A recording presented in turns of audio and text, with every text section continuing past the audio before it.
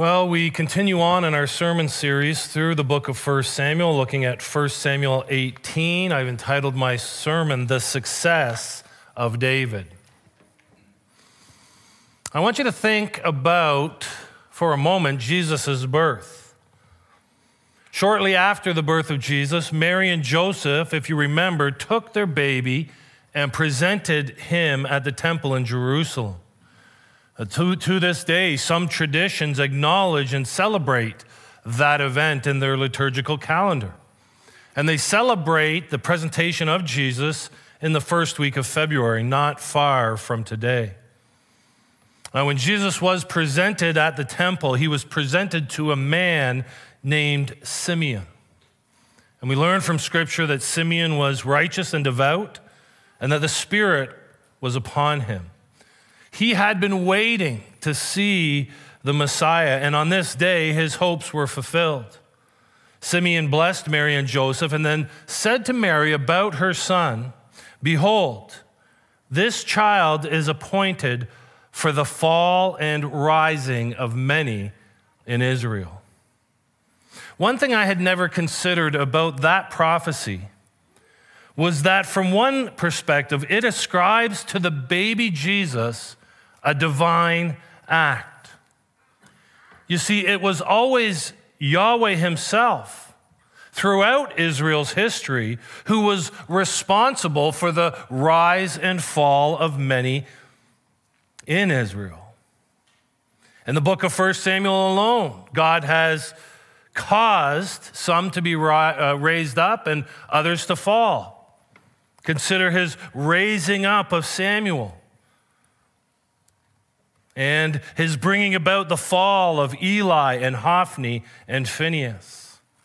And even now we are witnessing him raising up David and bringing about the fall of Saul. This divine act of causing the rise and fall of Israelites, memorably ascribed to Jesus, continues in the narrative in the 18th chapter of 1 Samuel.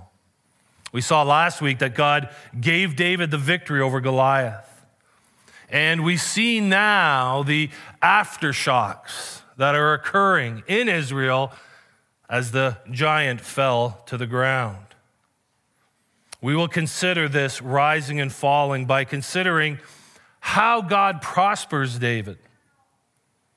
It's interesting, the word success only occurs 14 times in the ESV translation in the Old Testament. 4 of those times are in 1 Samuel. All of those times are in this chapter. Success. In 1 Samuel, God is prospering David and bringing about the fall of Saul. Let's consider point number 1. God prospers David. And in ellipses, I have good times. David experiences God's favor as Yahweh prospers him relationally and vocationally.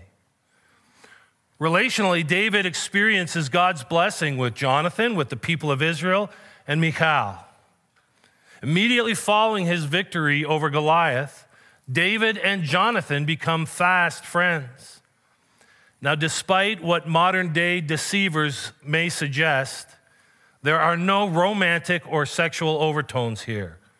This is the affection between friends.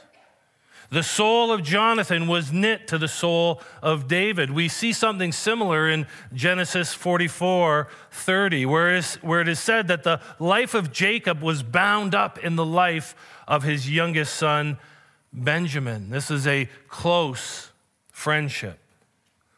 And Jonathan's admiration and affection for David has been forged as a result of the victory that David has had over Goliath. The kindredness these two share is evident if you consider Jonathan's words before he attacked the garrison of the Philistines. This is back in 1 Samuel 14. The words he speaks sound like they could have come from the mouth of David. He says, "Come, let us go over to the garrison of these uncircumcised. It may be that the Lord will work for us. For nothing can hinder the Lord from saving by many or by few. Sounds a lot like David. The son of Israel's current king is so moved in this friendship that he initiates a covenant. We don't know the terms of the covenant, but he makes a covenant with what we know as Israel's next king. Jonathan symbolically demonstrates this bond they share. He gives David his cloak, his armor, his sword, his bow, and his belt. And so we know that God has given David a faithful friend. And this causes him to prosper both now and will cause him to prosper in the future. And so God is prospering David through his relationships.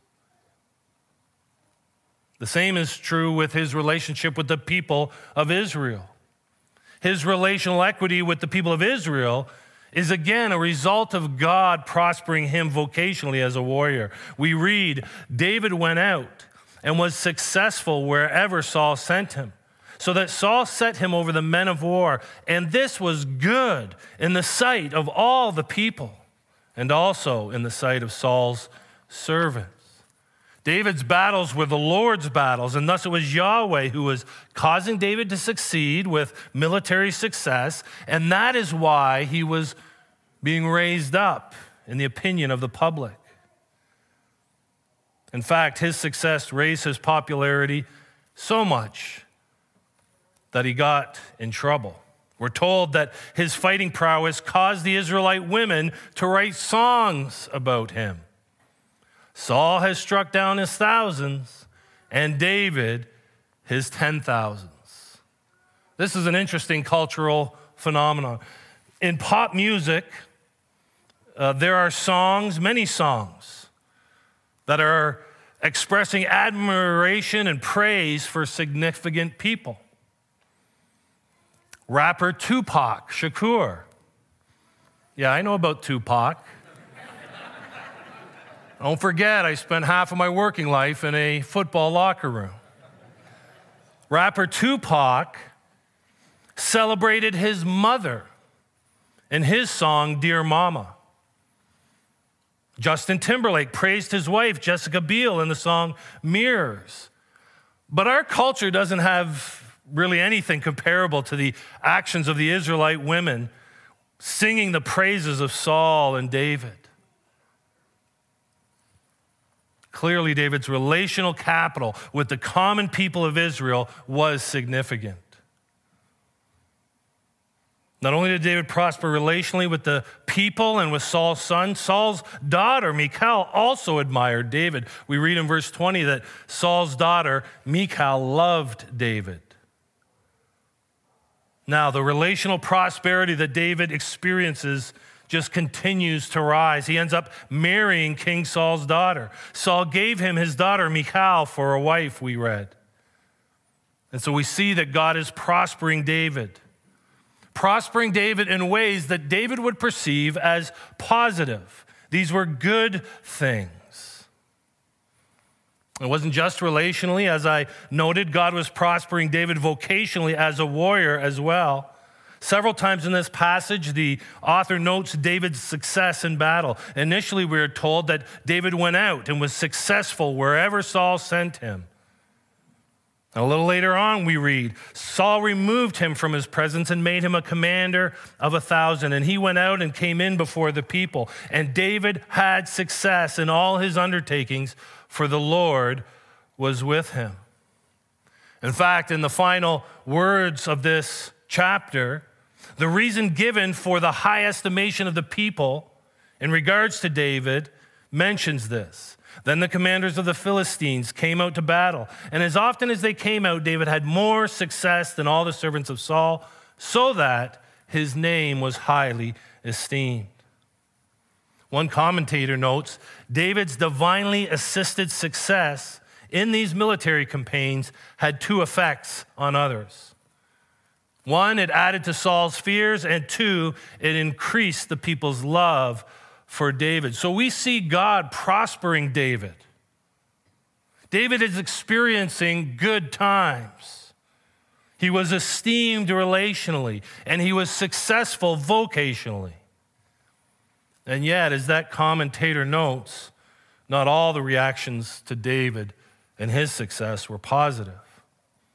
Point number 2, God prospers David in ellipses, bad times. God also prospers David, and we find this much harder to accept. God prospers David through his difficult relationship with Saul.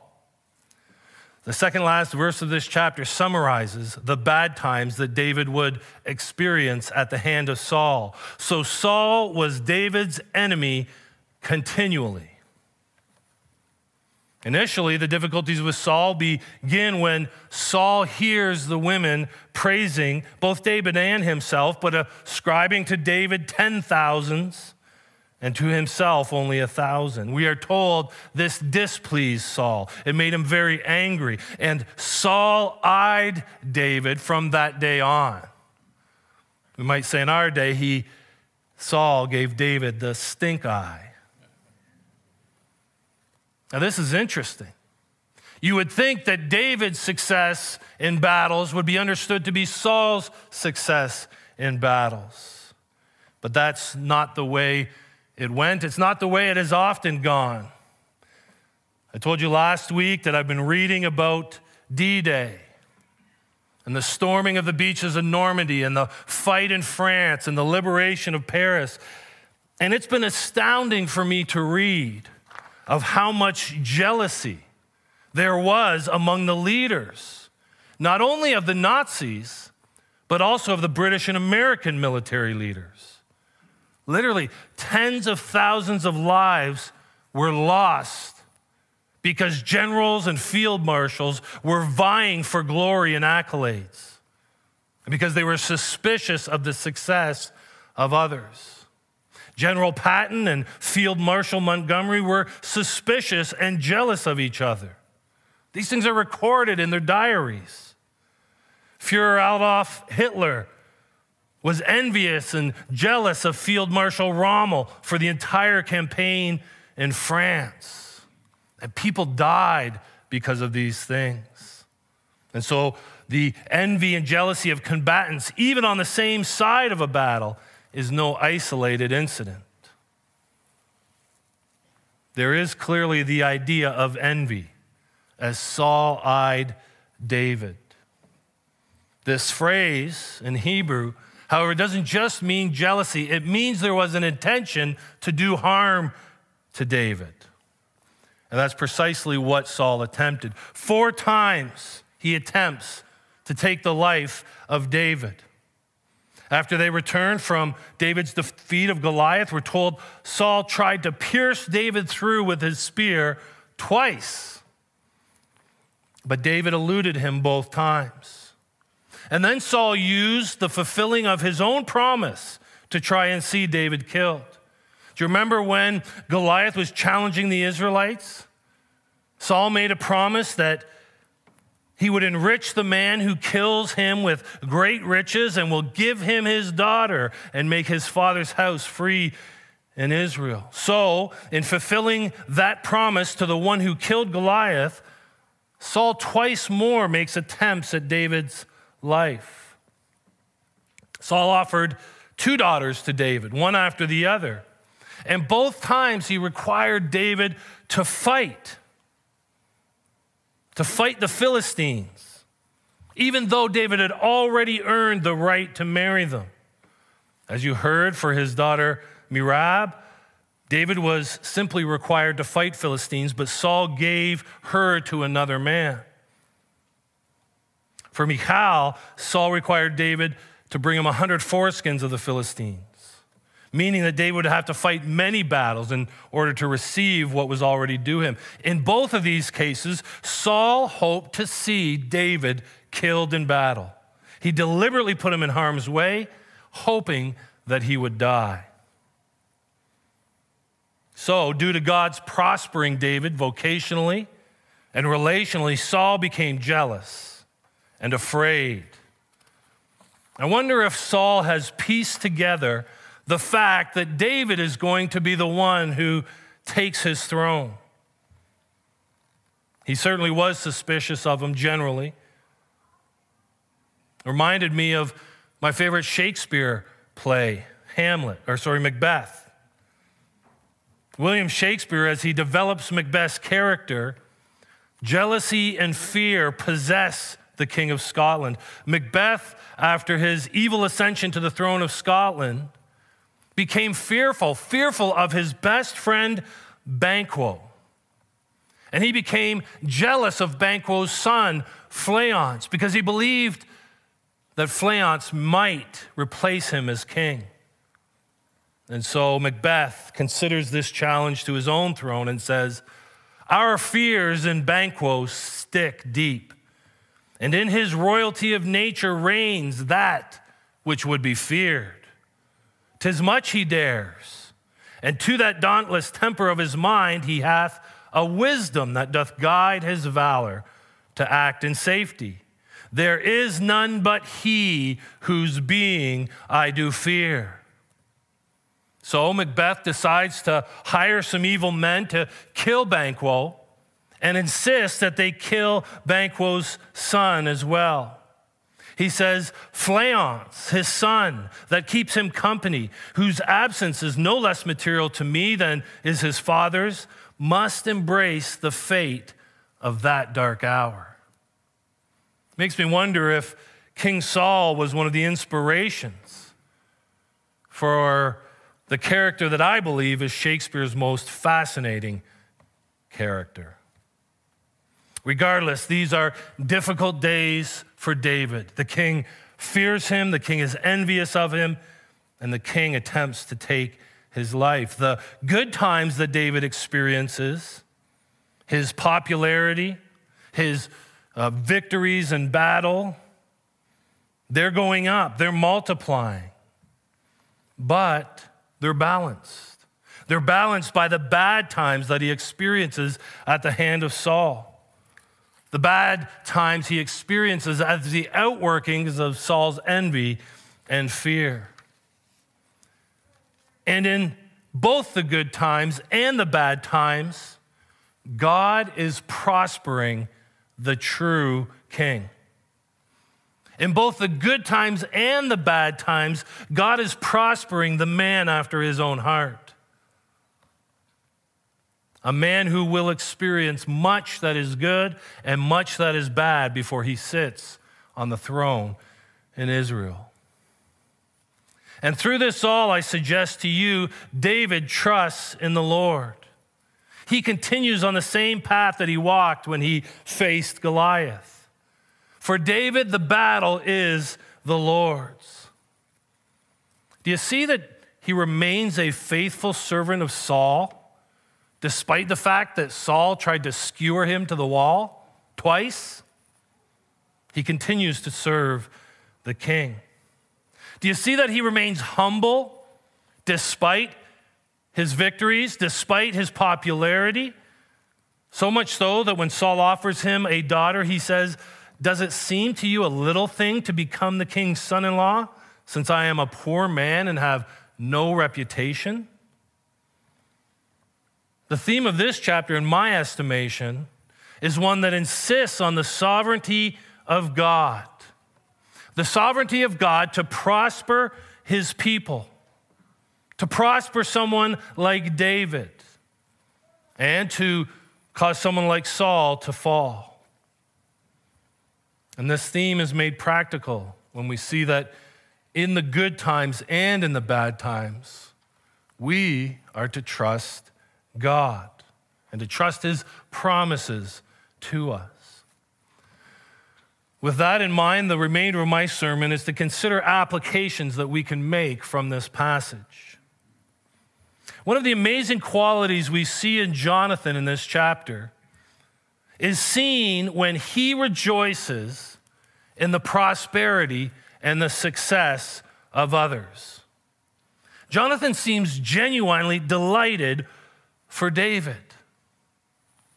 Now, the Apostle Paul makes it clear that we as New Testament believers are called to rejoice with others as they succeed and as they prosper. In Romans 12:15, we are told to rejoice with those who rejoice. And in 1 Corinthians 12:26, we are told, if one member is honored, all rejoice together. Now, this is easy for us to do when we have received the same blessing that someone else has received, or when someone else's prospering results in our mutual prospering. We can rejoice with those people. But this becomes difficult when we lack what others have received, or when we don't share tangibly in someone else's success. You see, some in our congregation experience this challenge, the challenge that it is to rejoice when others are getting married while they themselves remain alone. Some of our congregation face this challenge to rejoice while others are having children, while they remain unable to conceive or to give birth. Some of our congregation face this challenge when other people's marriages seem to be flourishing and theirs seems to be failing. Some of our congregation face this challenge when other people's job prospects or pay is on the rise and theirs is plateaued or plummeting. I myself know what it is to struggle, to rejoice when I see other ministries or other ministers prosper. I wish I could say I was above that at all times, but I'm not. Now, don't get me wrong, congregation. I have been amazed and encouraged and blessed to see brothers and sisters of Westland Alliance Church rejoice as others get engaged, rejoice at baby showers, rejoice at the prospering of others, even when they feel the pain and lack in their own lives. I've seen that in many instances, and it's a beautiful thing. And yet, this struggle is real for many of us, and it's a challenge. And the testimony of Scripture, not to mention the example of Jonathan, calls us to navigate these types of experiences faithfully. And so let me suggest two things that will help you as you navigate rejoicing as others succeed, rejoicing as others prosper, even when you lack. These two things are a godly perspective and continual prayer. The perspective we need can be found if we consider someone else in the Bible who had a similar experience to Saul when Saul heard the lady singing about David and his 10,000s. You see, John the Baptist had an experience like this. John the Baptist was asked by his own disciples, Rabbi, he, speaking of Jesus, he who was with you across the Jordan, to whom you bore witness, look, he is baptizing and all are going to him. Surely John must have been tempted to eye Jesus from that day on. And yet that was not his response. His response was, a person cannot receive even one thing unless it is given him from heaven. This is a great perspective that we need as we navigate the success of others, especially when we lack what others receive. We need to acknowledge and appreciate that God is sovereign over all things, that God is the Father of lights from whom every good gift comes, according to James 1:17. And this is not an easy perspective to embrace, but one we must embrace if we are to walk faithfully, particularly in our lack and in our pain. Another aspect of this perspective we can see in the rest of John's response to his disciples. See, in that moment, John refers to himself as the friend of the bridegroom being Jesus. I think this wisdom goes beyond just suggesting that we can be happy for the success of those who are our friends. I believe we can find joy in the success of others, even if they're not our friends, simply by reminding ourselves that we ourselves are friends of the bridegroom. We ourselves are Jesus' friends. Whenever we struggle with the bounty of others, and especially in the midst of our own lack, we can remind ourselves that we are friends of the bridegroom who is the Son of God. Jesus' words to his disciples in John 15, we rightly attribute to all the disciples who would follow after them. Jesus said this, "No longer do I call you servants, for the servant does not know what his master is doing, but I have called you friends. For all that I have heard from my Father, I have made known to you."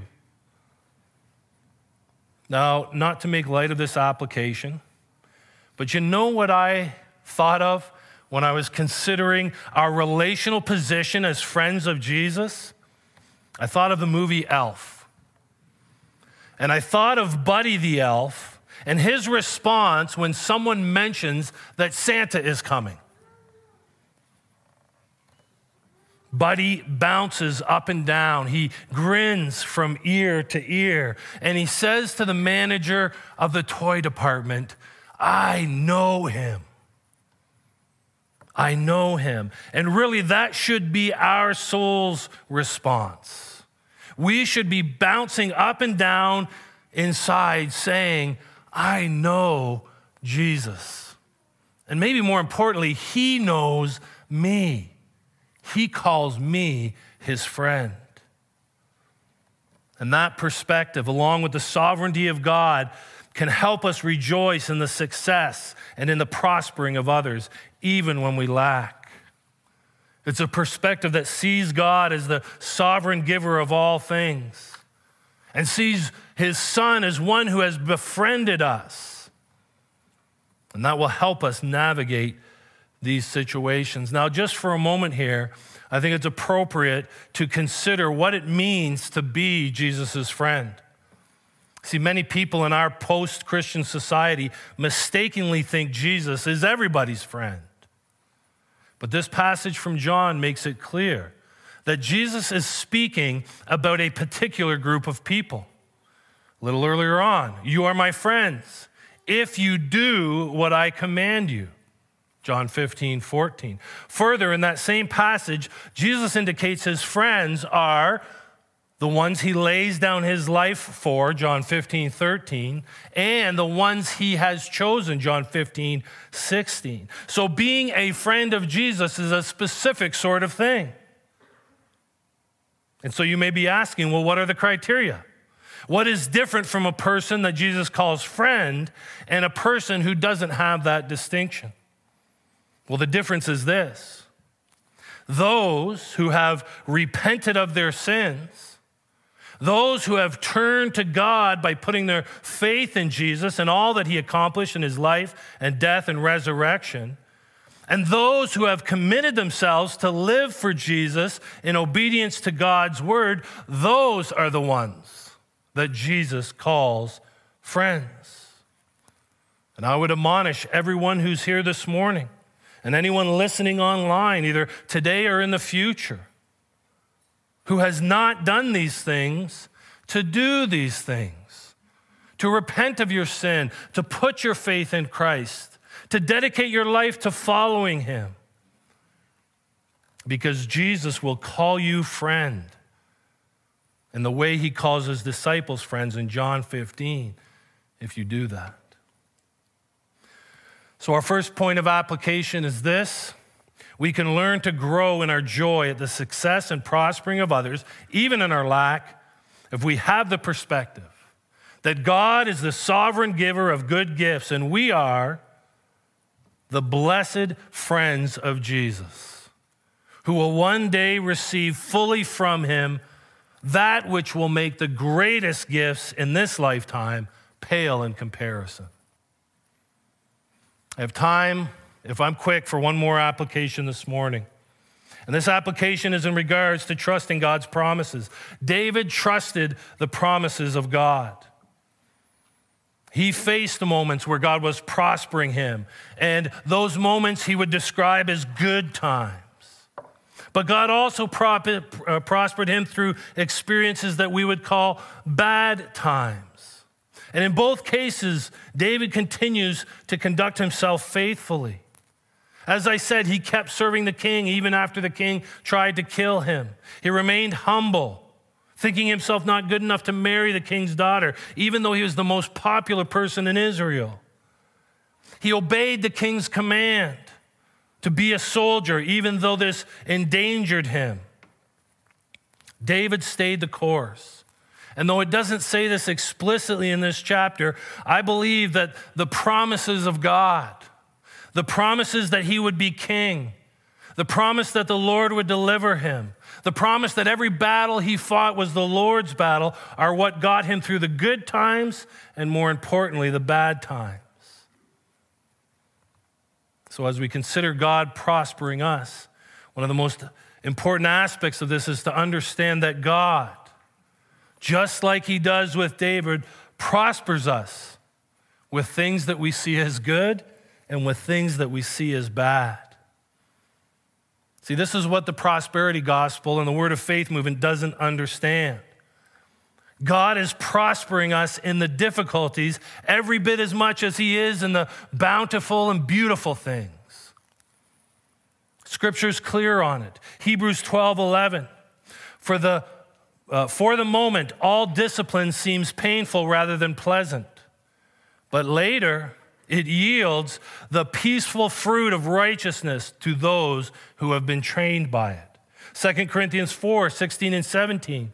So we do not lose heart.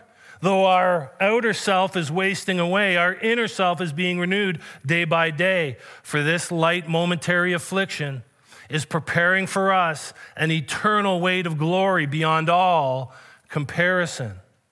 Those two examples indicate clearly that God uses trials and difficulties that are painful, trials and difficulties that make us feel as if we are wasting away. He uses them to give us a harvest of the peaceful fruit of righteousness and to give us an eternal weight of glory beyond comparison.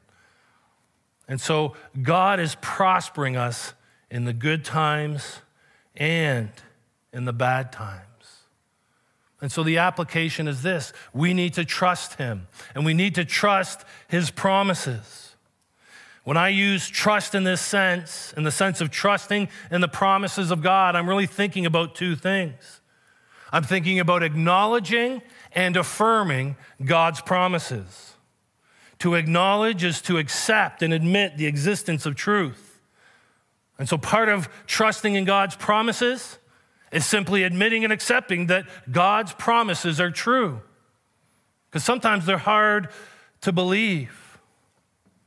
Hard to believe, like Romans 8:28. We know that for those who love God, all things work together for good. It's hard to accept sometimes. It's hard to acknowledge sometimes. But we need to. We need to trust it. And to affirm is to go beyond just admitting and accepting and to enter into a posture of positive support. I not only acknowledge the truth of God's promise, but I take on a posture of affirmation and support. You become like the Mandalorian.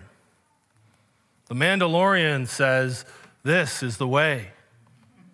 And so I hear the promises of God, and I take a position of support and I say, yes, this is the way.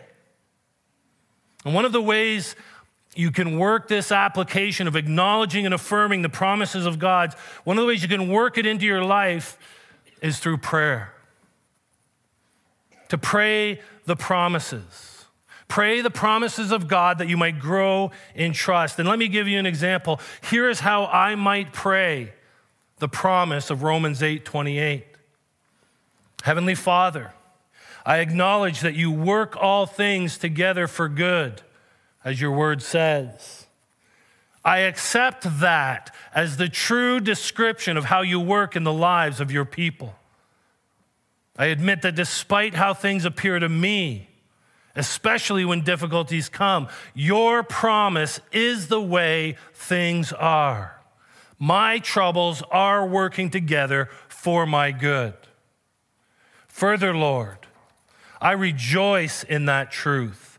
I rejoice in that promise. It is a good good promise. It is good that you do not remove all difficulties from my life. It is good that trials come my way. They themselves are not good, but their effect in your hands is all good. As I go about my business today, by your Spirit, help me to grow in my trust of you and of your promises, and help me to act in ways that acknowledge and affirm that trust. I pray this in Jesus' name. Amen. 2 ways we can apply the text this morning. We can find joy in the prospering of others by seeing it through the lens of the sovereign, gift-giving God.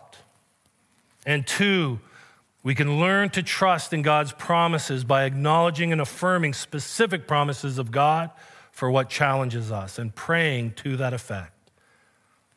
And my hope is that we will all pursue these things because God does sovereignly prosper some, and he does frustrate others. And we should trust him in regards to those things in our life. Let's pray. Heavenly Father, we thank you for your word. We thank you, Father God, that you are sovereign and you give good gifts to us. And we trust you in that regard. And we thank you, Father God, for your promises. And we pray that you, by your Spirit, would help us to trust in your promise. And I think in particular of this overwhelming challenge, Father God, to believe those things in the good times and in the difficult times. And I pray you'd help us in that regard. In Jesus' name I pray, amen.